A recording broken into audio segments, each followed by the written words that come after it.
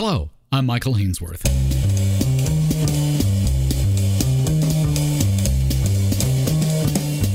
What are the economic consequences of Russia's war in Ukraine? And as we turn our attention to energy security as a result, is there a solution for Canada and climate change? These questions are explored in depth at the Institute by Dan Kuriak, a fellow in residence at the C.D. Howe Institute, and by Monica Gattinger, the founding chair of Positive Energy at the University of Ottawa and the director of UOttawa's Institute for Science, Society and Policy. As a new Iron Curtain falls between Russia and the rest of Europe, Dan, Monica, and I sat down to discuss the impact long-term and short. We began by discussing the short-term cost of the invasion. Well, it's in the trillions of dollars. I did a quick back-of-the-envelope calculation that tried to collate the costs to Ukraine of destruction of property, the cost to GDP growth in Russia and Ukraine as a result of the likely massive recessions in those two economies caused by the war, the likely cost of recession globally, just even a lowball estimate, and the cost of destruction of intangible assets, which is huge. And I came up with a figure of $2 trillion just with that alone. Then there's the cost of the human cost, which is, of course, is not really properly. You can't put a dollar figure on that properly, but governments do put a value on a statistical life. And if you do even a back-of-the-envelope calculation on the costs there, we're again talking a multiple of the $2 trillion cost in economic terms. So it's huge. And that's just the short run. As well, this has renewed our concern about energy security, Monica. It sure has. Michael, I've been beating the drum about energy security for years now. And, the need for reliable and affordable energy that's available when we require it. And I think, it's a testament to our energy systems that whether it's oil, gas, or flipping on the light switch, that energy is there, it's affordable, it's reliable. The war in Ukraine has really put a devastating spotlight on the importance of energy security and, what happens when we don't have secure energy. And of course, the costs are not only to Europe, but also here in North America. We've seen very rapidly the impacts on prices for oil and for gas. And that all ties into the global security that we're talking about when we speak about the economics of this. Absolutely. And I think, again, this is one of the areas where, certainly for Canada, I find it often a bit surprising that we don't spend more of our focus and attention on questions of energy security, considering that we do play a role in the global energy system in terms of energy security. And, again, I think that is a testament to the fact that our energy systems have tended to do a great job of providing energy when we need it at an affordable price and reliably. But from a global perspective, these questions are huge. And I think what's most interesting to me about the current moment is the way in which they're interfacing and interacting with concerns over climate and emissions reductions. So, Dan, as you point out in your report, international economic relations are heavily influenced by security relationships. What does the lowering of this new Iron Curtain mean economically? From the initial reactions of the companies that are doing business in Russia, the reaction is very, very large and devastating, actually, for the relationships within Europe. Many global companies have pulled out of Russia, but the one that really caught my attention was Maersk. Maersk is one of the biggest shipping companies in the world. Not only are they a major player, but they see what all their clients are doing, what all their customers are doing. And so when Maersk not just suspended operations, but they actually sold off all their assets in Russia and pulled all of their containers out, that's telling you about a devastating reduction of trade across the border between Europe and Russia. Now you look at the other side of the world and you look at China's Belt and Road Initiative. That was predicated, the cross-Eurasian railroad from Xinjiang over to Europe, that was predicated on a very steep growth in trade between Europe and China overland. That now ends in Russia. and there's no market. The Chinese exports to Russia tanked by 7% in March. Okay, so what you're seeing is a major collapse in trade across Eurasia. The World Trade Organization just put out its own estimate of the long run costs to the global economy, and their figure is $5 trillion. It's huge.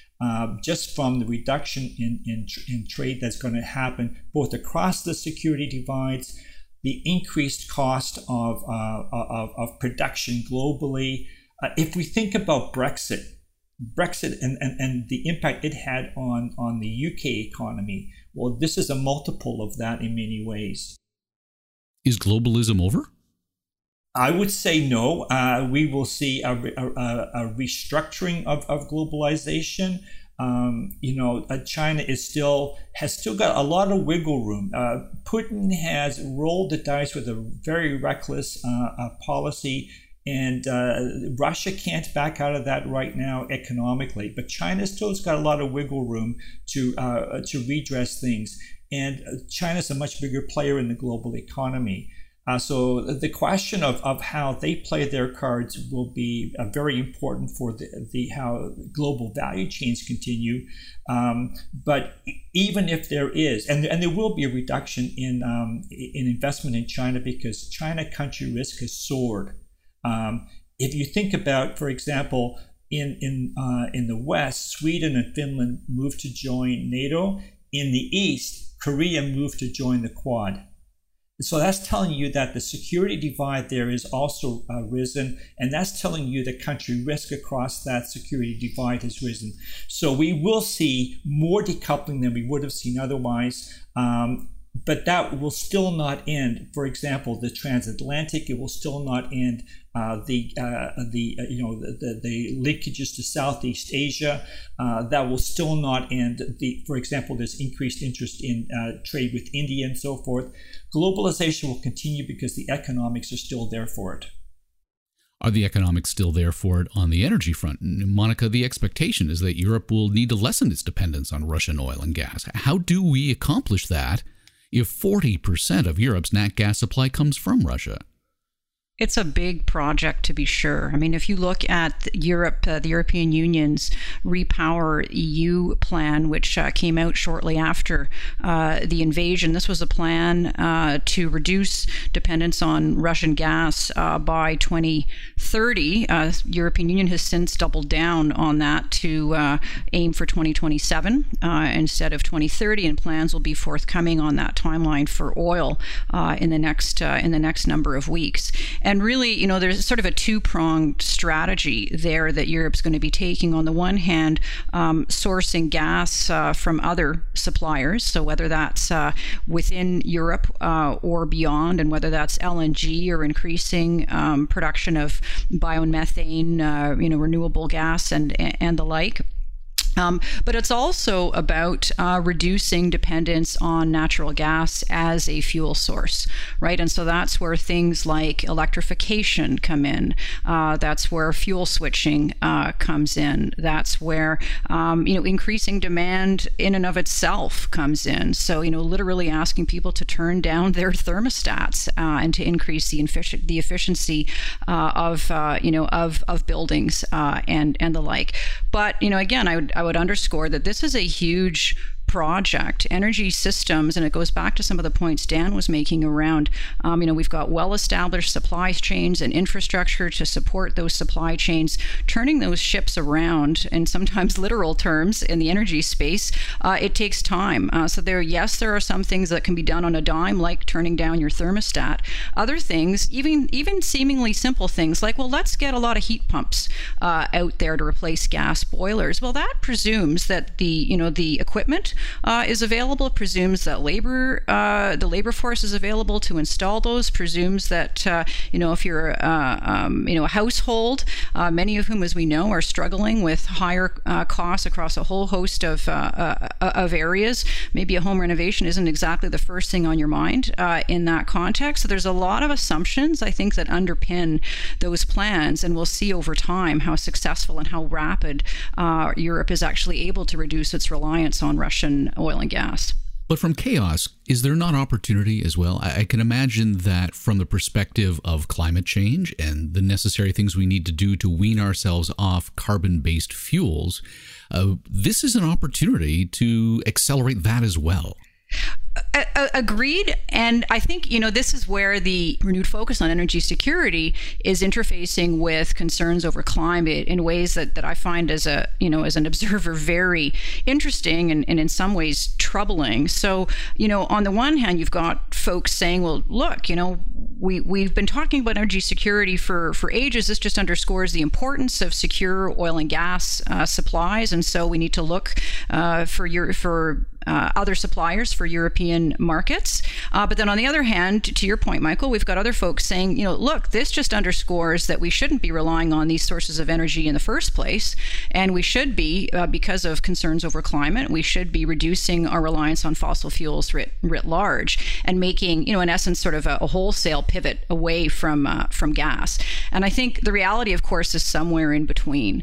You cannot turn around energy markets on a dime. If you look at the world over, primary energy demand is about 80% fossil fuels. So turning that around is going to take some time. It's going to take some time to get the investment that's needed for that, to build the infrastructure that's needed for that, to reform our supply chains and energy systems and markets. So yes, there is absolutely opportunity, but I think where I get concerned is when this is framed in a way that suggests we can make a pivot away from fossil fuels more rapidly than is actually practical, and that, frankly, in some instances, flies in the face of what we are hearing from entities like the Intergovernmental Panel on Climate Change or the International Energy Agency, and certainly the IEA. If you look at their net zero by 2050 roadmap for the global energy sector,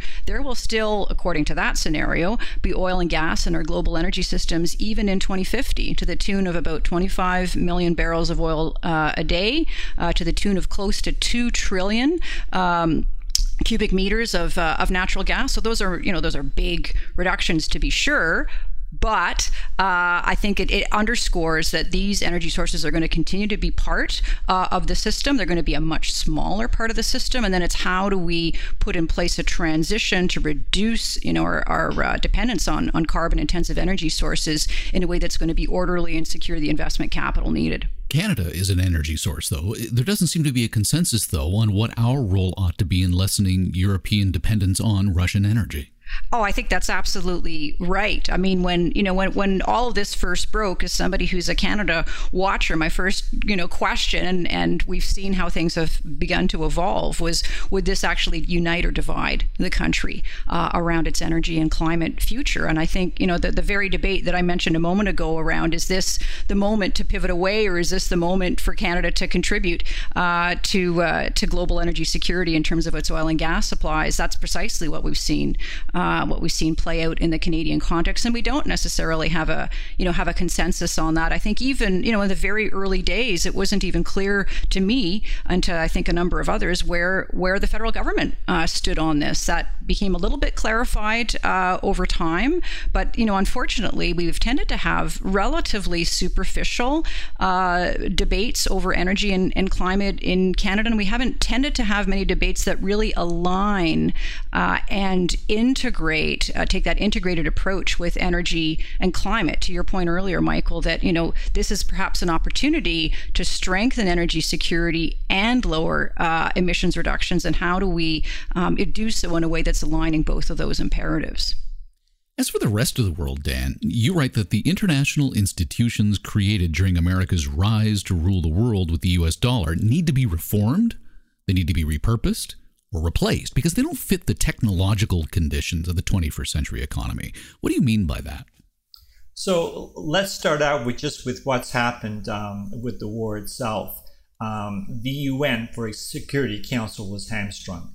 So now they're talking about having an automatic meeting of the General Assembly following a veto in the Security Council, because the system as structured is not working. So there's an example. The WTO itself, we've had numerous countries move to suspend Russia's participation in the WTO, the most favored nation access. Canada has suspended it, which means an automatic 35% tariff applies to all imports from Russia. It's obviously probably not much of an impact on Russia, but that itself is not part of the WTO rulebook. So we're moving outside of the rules-based framework that was set up. We don't have an appellate body, so anyone can take a measure now, and you can appeal it, but you appeal into the void. So the system's not working there either. Meanwhile, you've got as the economy and social interaction and political interaction moves online, what we're seeing is a massive amount of disinformation, bot-driven interference in the domestic system. So when Facebook Russia shut down, we saw this enormous drop-off in attacks on Prime Minister Trudeau. So now we know. I mean, we had suspected that this was going on, but now we actually have metrics on this. We do know that, Putin had invested very heavily in buying Londongrad, as it's been discussed in the British media. We do know there was this incredibly strange relationship with Trump and the GOP. There's a lot of investment there. We saw Maria Butina with her NRA activities, and now she's a member of Russian parliament and a big Z fan. So, the question that we have now for ourselves in Canada and other democracies is, can the social media frameworks, which enabled this the sowing of division and buying of influence in the West, which basically it teed up the war the assault on Ukraine, can this be allowed to continue? How do we actually intervene? What are going to be the rules going forward for social interaction on social media? I don't think that we can allow this bot-driven, disinformation and divisiveness to continue. We saw it, for example, the anti-vaxxer movement, the trucker movement, the trucker convoy. It has infiltrated our society and it's damaging. And so that's the technological conditions that we have to deal with, and we are moving our economy online without referendum, without rules, without guardrails. So that's why I'm saying that we need to reframe the systems that we have in place, the global institutions, to handle this. Do we have to do the same, Monica, for Canada's institutions? As a Canada watcher, as you described yourself, do we need to be making changes here to accommodate for such things as social media propaganda? Yeah, I mean, I think, we've done some work in this space in terms of trying to get a better handle on just how polarized and divided are Canadians around issues of energy and climate. And there's no question that if you're on Twitter, what you see, I think, is a lot more divided and divisive than what one sees if you do public opinion survey research. So we've undertaken a good deal of survey research with our polling partner Nanos, and a lot of that work really underscores that Canadians are not as polarized on these issues as one might think, and in many instances, yes, they disagree, but they don't, their positions aren't sort of crystallized into those hardened polarized views at either end of the spectrum. So I think, for Canada, one of the really important things for us to be thinking about is where do our oil and gas resources sit in the country's energy and climate future, both domestically and internationally. And, if you look at, for example, in the natural gas sector, something that is relatively, not relatively well known, is that we are able as this country to produce some of the lowest emitting, least carbon intensive LNG in the world. And are we having a debate and a discussion around, whether or not we should be supporting the export of our natural natural gas resources if those are actually able to displace higher emitting energy sources elsewhere and are able to compete effectively against other LNG producers. And I think the same thing goes on the oil side as well. We're not necessarily having that conversation that sort of integrates the energy and climate perspectives. Right. There's an element of this of perhaps we can't ship our energy directly to Ukraine and the rest of Europe, but we would be able to help offset the supply crunch that they're suffering by getting the necessary energy to other parts of the world where we can get it. Absolutely. And that's, and again, it's not exclusively thinking about markets beyond North America. It's also markets here in North America. I mean, I just actually recently published a paper with the University of Michigan's Ford School of Public Policy on energy security and the road to net zero. And the whole topic of energy security has completely fallen off of the Canada-US agenda over the last 20 years as a result of, the shale revolution and to some extent the ascendance of climate as well on political and policy agendas. And yet there's a lot of work, I think, that Canada and the United States could do together to strengthen North American continental energy security in ways that would also help to strengthen global security.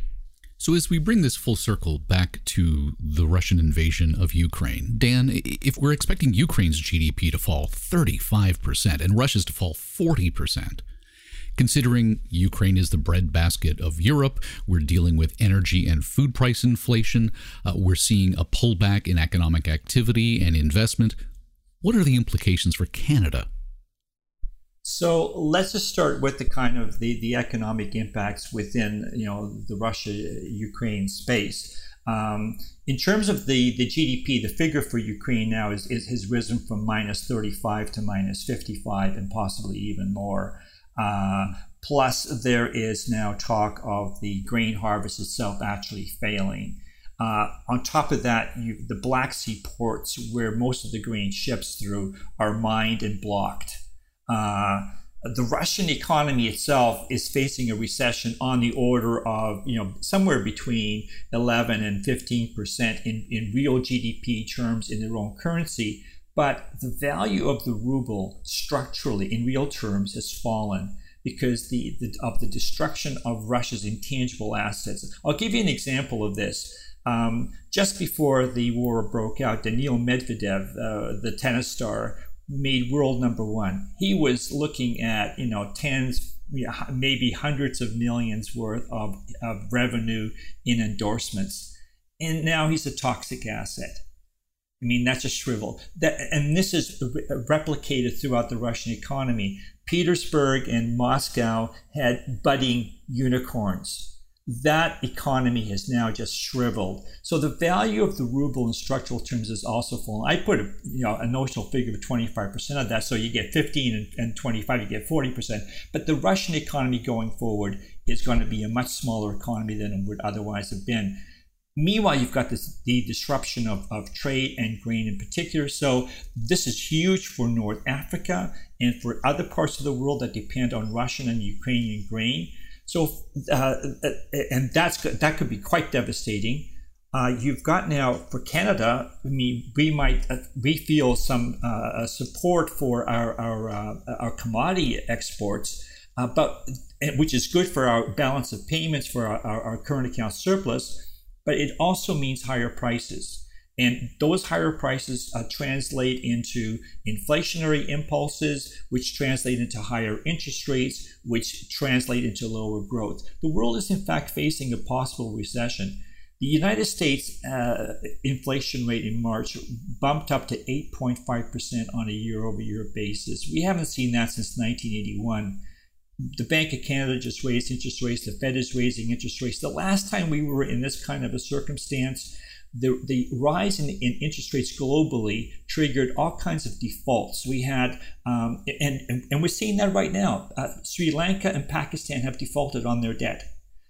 In the 1980s, we had the Latin debt crisis, and we had the African debt crisis, which gave rise to that term, heavily indebted poor countries, HIPCs.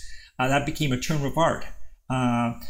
We are facing now, again, a potential global ramifications of tightening tightening borrowing costs, Countries that have borrowed in US dollars will now have to pay more to repay them in a global economy that's slowing. So yes, Canada does, again, as in the energy sector, does stand to benefit in some narrow ways, but more generally across the economy-wide, we're facing tough times, I think.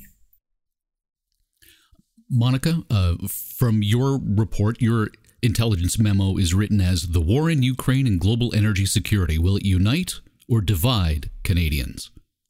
What's your answer? I would really go in a similar direction that to Dan, which is to say that I think affordability is going to become just a huge issue. We already have seen that. If you look at the latest federal budget, much greater attention to affordability, whether it's on the housing front or elsewhere. We're really going to see this beginning to hit people much more closely. And as somebody who watches energy and climate, the next intelligence memo could be, rising energy prices. Will they divide or unite Canadians around climate action? So we'll see how things evolve. But I think it really comes back to the need for all countries, but including Canada, for those integrated approaches to energy and climate decision making that solve, yes, for emissions reductions, but are also solving for energy imperatives like affordability and reliability.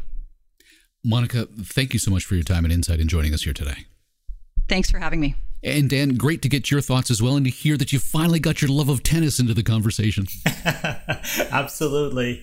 And indeed, this afternoon I'll be out on the courts, and it is a great stress reliever, let me tell you. I would say one thing. This is springtime in Ukraine. This is the time for patios. Girls should be breaking out their summer dresses, and families with toddlers should be going to the park.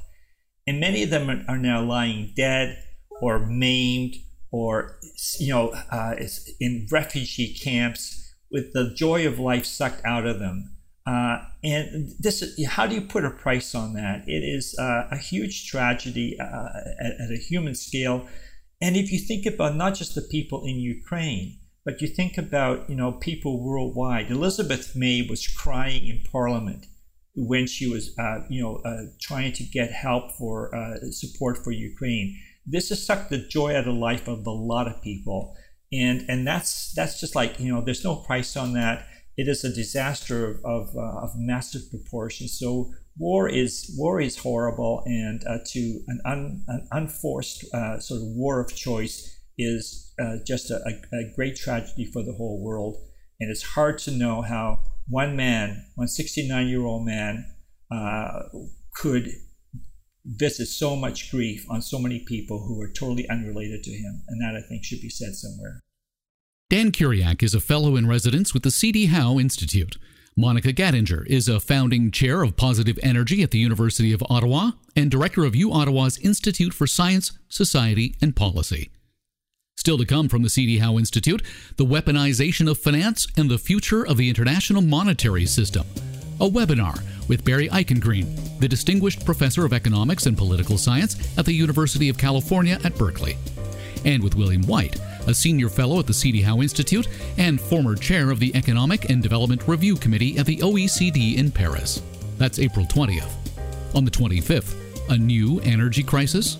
The VP of Oil Sands Fiscal and Economic Policy at the Canadian Association of Petroleum Producers, Ben Brunin, will join 9 Point Partners Senior Portfolio Manager Eric Nuttall and BMO Financial Group's Chief Economist Doug Porter. Go to cdhowe.org for the details. I'm Michael Hainsworth. Thanks for listening. Stay healthy. Stay safe. You've been listening to the C.D. Howe Institute podcast with Michael Hainsworth.